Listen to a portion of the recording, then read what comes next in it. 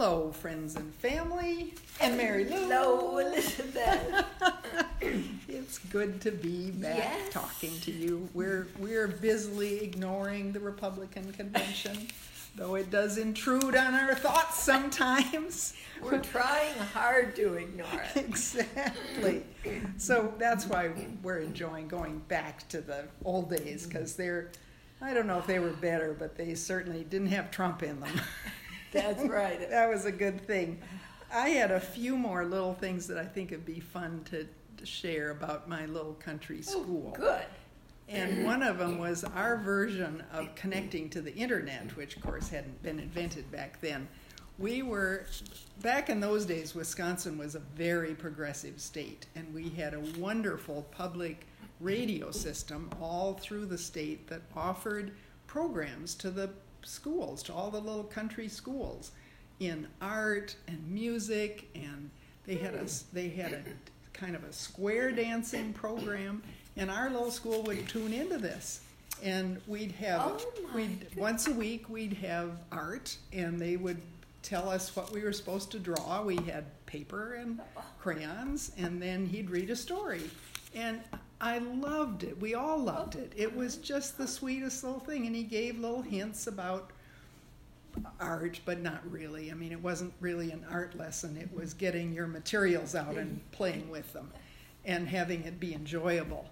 And then the music was sort of a music appreciation class, and we all sat, I think we had our heads on our arms so we could relax, and we listened to music. And then the one I loved was the dancing one, which was square dancing, and we pushed the chairs all to the side, all the little our little seats that we sat in, and we had a little square dance thing, and he would call, the announcer would call, there was music, and we just had the best old time. And my favorite dance partner was one of the Bollenbeck boys, who were our close neighborhood friends, and they had 4 boys, and one of them was about my age, and he was a substantial guy. And so when we'd go swinging around in the, whatever it's called, he could really swing you around. The other guys were all kind of skinny little things, and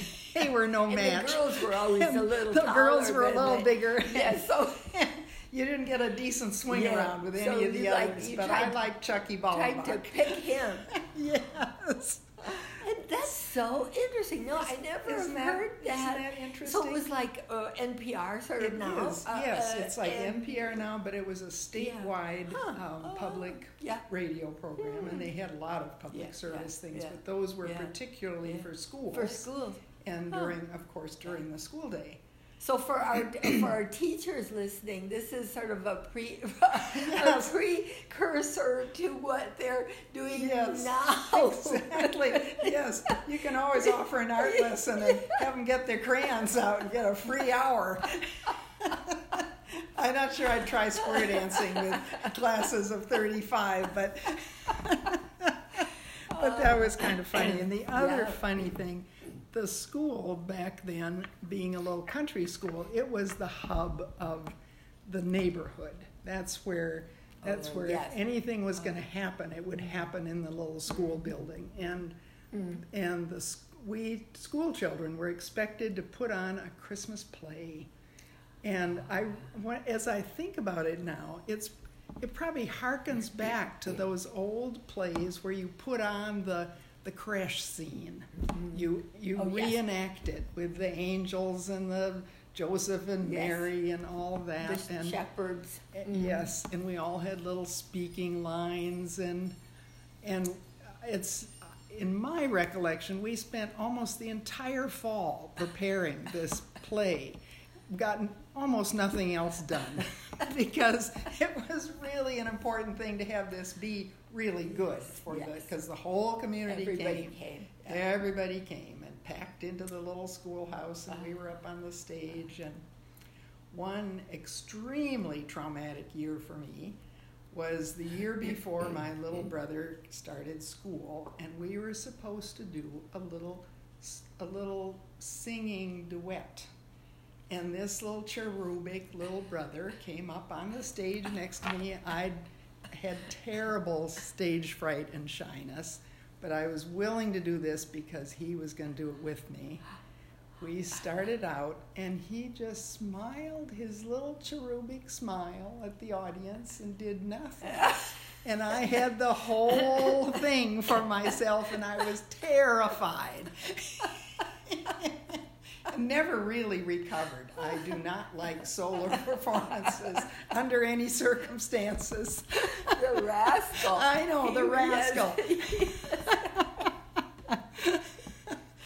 Did you put on little plays or anything in your school? I do not remember. No, no. So they weren't a big. They weren't No, like my school where it was the whole curriculum for October and November. And it was a community thing in your case. You Yes. see, I think that that's very different. It brought everybody together Right. around the holidays. Right. So regardless of how you guys did, of course, Right, of course, nobody would have cared. Yeah. But I think that we put on little plays, Yeah. Our grade, but and our parents probably dutifully, would Right. come. But I don't remember that they were that big a deal, Right. And you probably didn't do a Christmas thing necessarily. I think we did, because at that time, there wasn't the big. There was only Christmas. It was Christmas, Right. and Nothing else. We did the nativity scene no matter, Right. in public school, or it Right. didn't matter. There weren't any Right. issues about it. There was no other at that time. That's right. And that got me to thinking about how in some ways our experience in the country was a little like the kind of division that's happening now, where people had their own way of doing things, and it was the kind of the only way they knew. They knew no other kinds of ways of doing things, and so there was a lot of mistrust about anybody else. Yes. And we were never really completely folded into the community because though we had a little farm, my father was not really a farmer. Oh. He worked in the city. Yes. He was And sort of an outsider. We were outsiders, Yeah. and there was a certain amount of teasing about that, and just because of the uncomfortableness that you're, as the country people said, you're different, which was their polite way of saying it's not the way we do it, and we don't like it. Yes, this is the way we But they should be doing it. would say it as different, and then of course when we built Yeah. a very unusual Frank Lloyd Wright house, we Yes. were even more different. Yes. Yeah. That's interesting, especially when we read today. I was just reading about Wisconsin. Of course, Right. it's certainly in the news today. Yes. And that's interesting to look back even then. Yeah, it gives me a little idea of how hard it is for people who have such a homogeneous set of customs and people, and how difficult it is to imagine being in somebody else's shoes. I think we had one Catholic family, and there was a lot of, we don't know about Catholics. Yes, right. They're different. Yes. And they're not like us, and therefore there's some mistrust or some suspicion that how could they not be like us? Why isn't everybody do things just the way we do them? It's really enlightening to kind of think back at how it does. if you're not familiar with something, it feels suspicious. And there's a little fear. And there's a little fear and suspicious of people who have too much education, who are, who put on airs, you imagine, which we got a lot of, that we, just because our father worked in the city, and they knew we were going to go to high school in the city. There was a lot of uncomfortableness. That's interesting. And I never made any close friends because there were only a couple girls anywhere near my age, and we didn't really have anything in common. We went and rode bikes together a little. That's about it. Well, that's right, and you were saying that you were all in the one room, all different ages, so you didn't have the friends around in your, as I did. I had them in my neighborhood. Right. And as I said last week, some went to one school, some went to another school, but to us together. It didn't matter. We didn't care. It was not a big deal at all. And so we had a bunch of girls, and then my brothers, had their friends too. Yeah, and they were right there nearby when you got home. Right, yes. And our families and were all spread out. And we go to each other's houses, so it was very different. Well, I was trying to think of one of my very favorite things in elementary school, and I went on, I'm pretty sure of this, into high school, but mostly in elementary school. And I don't know if you had these or not, but one of my favorite things was spelling bees. Oh, yes. Oh, then I just really I bet you were good at it. I was a very good speller. I bet.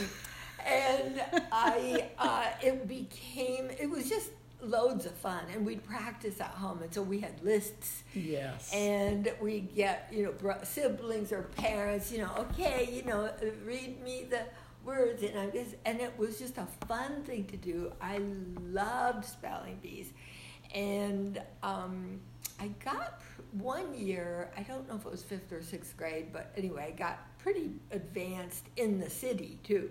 Yes, in the whole, because you'd start in the school, and then you have different schools competing, and so I don't know if I won, but I got pretty high up there. But I just thought it was loads of fun, and I liked spelling, and I was pretty good at it. And then the other thing I remember, because you have to tell how in your school how it compares, is we had handwriting. Oh, that was one of our subjects.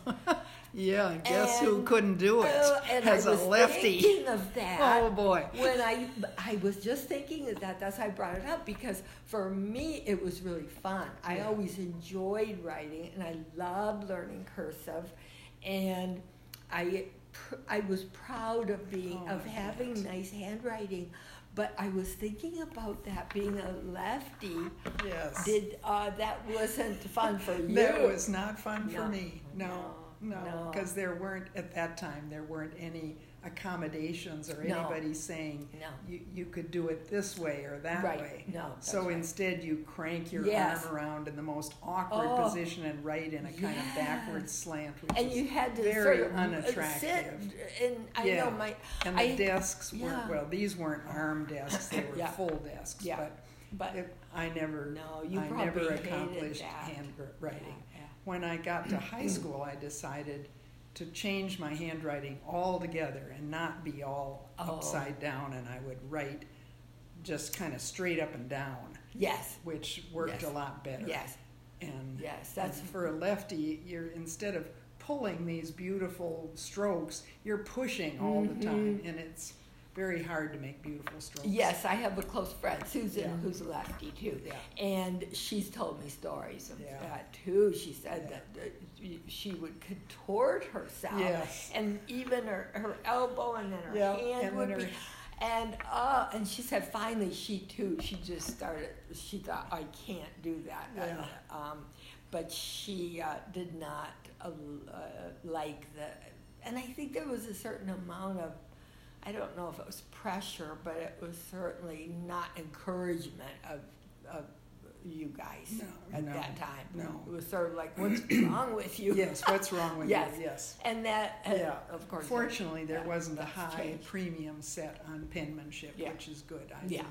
Oh, good. But we did have some bizarre punishments, and I wonder if you had any of those things. We didn't, as far as I remember, the teacher didn't have much trouble having control of everybody. When you sat at your desks, you were supposed to be quiet. When you came up front, it was a small group working with the teacher. And I'm sure we had the idea that if we acted up in any way, we were going to be told, our parents were going to be told, and that would not be a good thing. Would not be so good. We were always very good. But then there were certain things like, I was a goody-good, of course. Little nerdy goody-good, and But one day I went out without what we called rubbers. We didn't know any other meaning for rubbers then. Yeah. I went out without them and got my shoes wet. So when I came in after recess, it was terrible because my shoes were wet, it was a cold day, and I was made to write on the blackboard 100 times, "I will not forget to wear my rubbers outside," for all to watch.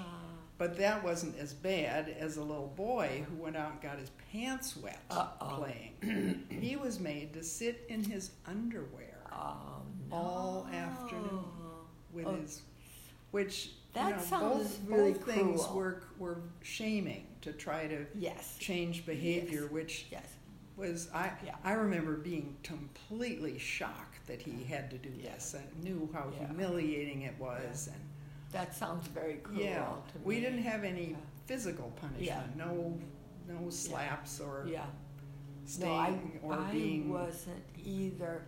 I remember more not that kind of punishment. There again, I mean, I'm in a bigger school and classrooms and a principal who's watching, and it's a little different setting. Of and you course. could be sent to the principal. And so we could be sent to the principal's office, but more likely it was we had to stay after school. So for talking, that was my surprise. If I was talking in class, I sometimes had to stay after school. Oh boy! And but that. It was nothing no worse big than deal. that. Didn't bother me particularly, as I recall. I just would get home a little late. Oh yeah, I had to stay after school, and then you'd have to dust things or do something in the classroom. That's funny because as a teacher, I remember using talking as a very persuasive tool with the little boys who might be getting in trouble for something or another, and I'd say, "Oh, you guys, I know you're just the best of friends. You're going to be able to settle this yourselves. But otherwise, if you can't, we're going to have to sit down and talk about it." And they would race out the door, best of friends, whatever little trouble they'd gotten into. To avoid such an encounter. Oh, that would be horrible. It was a very good ploy, and they never figured it out. It was good. And then another thing I was kind of musing about is that since recesses were our highlight, and we did a lot a lot of time outdoors with this mix of ages from 6 to almost 14, and totally unsupervised, that we had a huge amount of responsibility to take care of each other, and we did. Kids didn't get hurt, and even though we played really rough games with everybody. And I remember that was a big influence in when I became a teacher and a school director, that it felt very safe to let kids have a lot of, if they had the responsibility, to have a lot of autonomy. Yes, I can see how that would influence you. And there were, in the school where I was, there were always plenty of grown-ups all around, so But kids got very good at knowing when they needed to get a grown-up involved and when they could just take care of it. And how much valuable learning happened in those play situations. And especially that you were different ages, I think. Yeah, exactly. Because I don't remember that, that as you described last week too, I don't have the memories of recess that you do. No. I mean, I know we had recess, because we had to. Right. And we'd play tag, and we'd play hopscotch, and we'd play things, and then it was time to go back in. But it wasn't certainly the highlight of the day, and we stayed with our friends from our own grade. Yeah, your little group.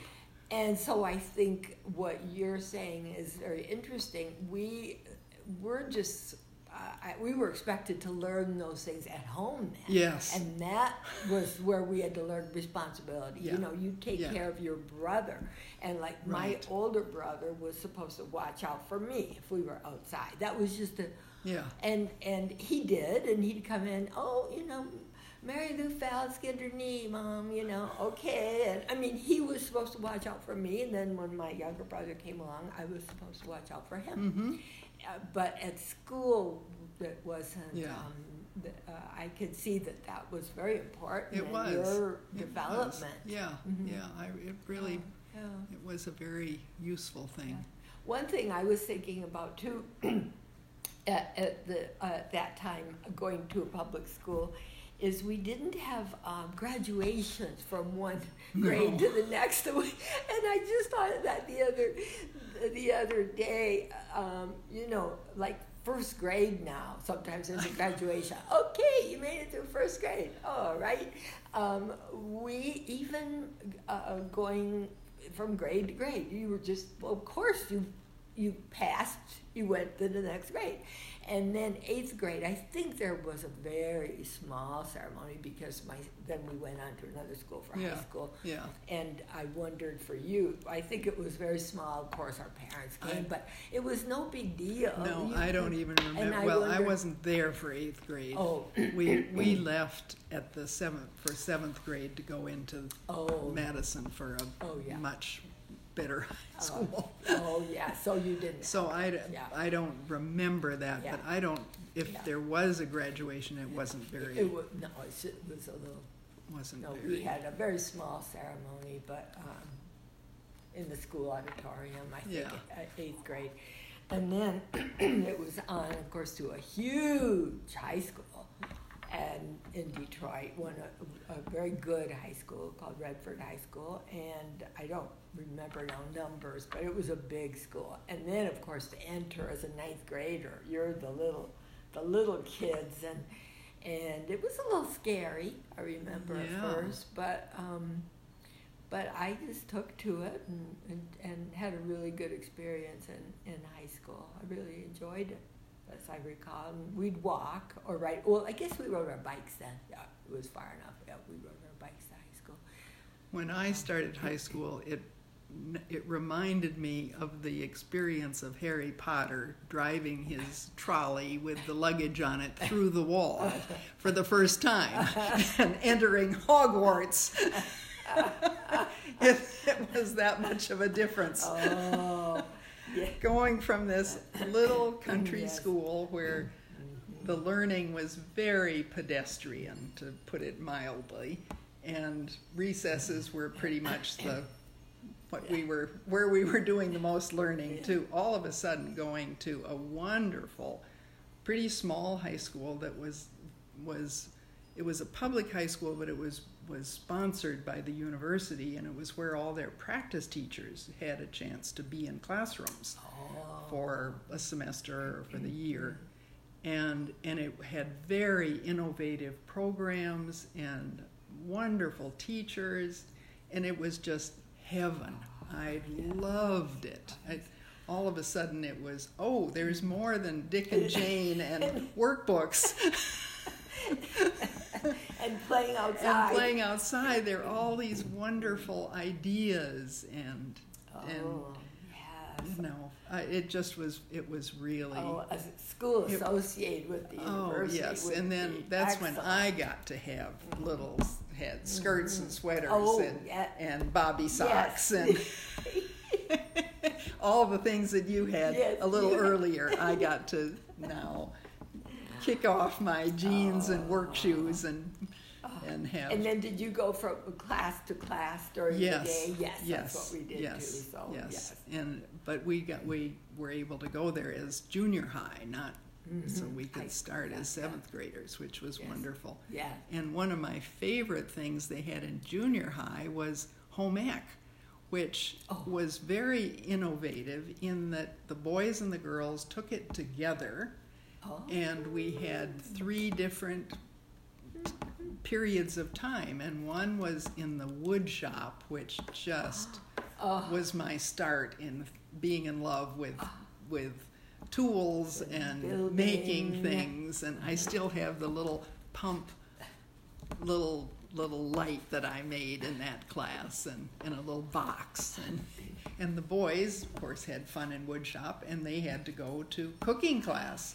And we had a whole setup with I think 4 or 5 different whole little kitchens with stoves and refrigerators and all sure, that. Yes. The boys didn't really get with the program. They would switch ingredients in the cake and things, Yes. but Yes. to sabotage us goody good girls who wanted to follow the recipe. But it was, and then we had a sewing section, and the boys made shop aprons, Yes. and the girls made kitchen aprons. Well, that was quite unusual at that very time. Very unusual. Yes. That was, you were ahead of your time. Yes. I'm glad you brought that up though, because you'll laugh, because we had in high school we had home ec, but it was strictly girls had home ec and boys had shop or car mechanics or shop. Right. And I remember saying to my mother, why can't I take shop? First of all, I knew how to cook. I was already helping at home. I could bake a cake. I could do those things. Sewing, I have to tell you, Elizabeth, I hated Did you flunk sewing? I don't know if I did, but I just detested it. And ever since, I've had this terrible reputation as the worst person ever to ask about sewing anything. That's me. And my brothers, my husband picked up on it too. And so did your son, because he comes in and says, Elizabeth, could you, do you think you could get this into a flag for my motorcycle? Yes, yes, he knows better. He would never, ever ask me, ever. No, poor Chuck would, I would sew on a button for him. I could do that quite cheerily. But anything else, he knew not to even ask. And he had this old sewing machine. I bet he could sew. Oh, yes, he could. And he wanted one day to fix something, and I just gave him a look, I guess, like, no. And he got his sewing machine out, and it was some apron that he wore in the shop, and he wanted to sew it. I just said, buy a new one. And he thought that was not the answer he wanted. So he fixed it himself, sewed, and he was very proud and told me how much he'd enjoy doing it. And I just said, that's wonderful, dear. I'm so glad that you just keep that out there handy. But from the first day of sewing in home ec, I did make something because we had to pass. Yes. And I think it was an apron. Yeah. Probably was. And but nothing after that. And I just you never said, wore that apron. Please get me out of here.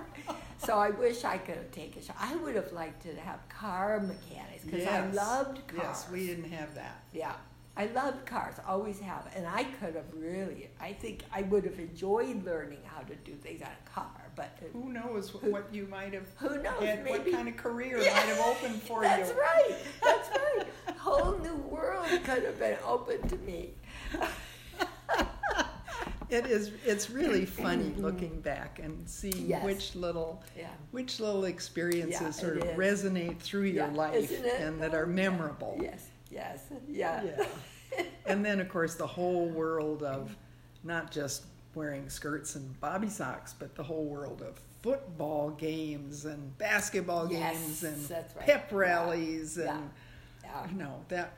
everything was new to me and exciting and amazing. And as you can imagine, all high school girls are separated into the good girls, which is a subset of the whole group, the good nerdy girls, and the fun girls who did the naughty things.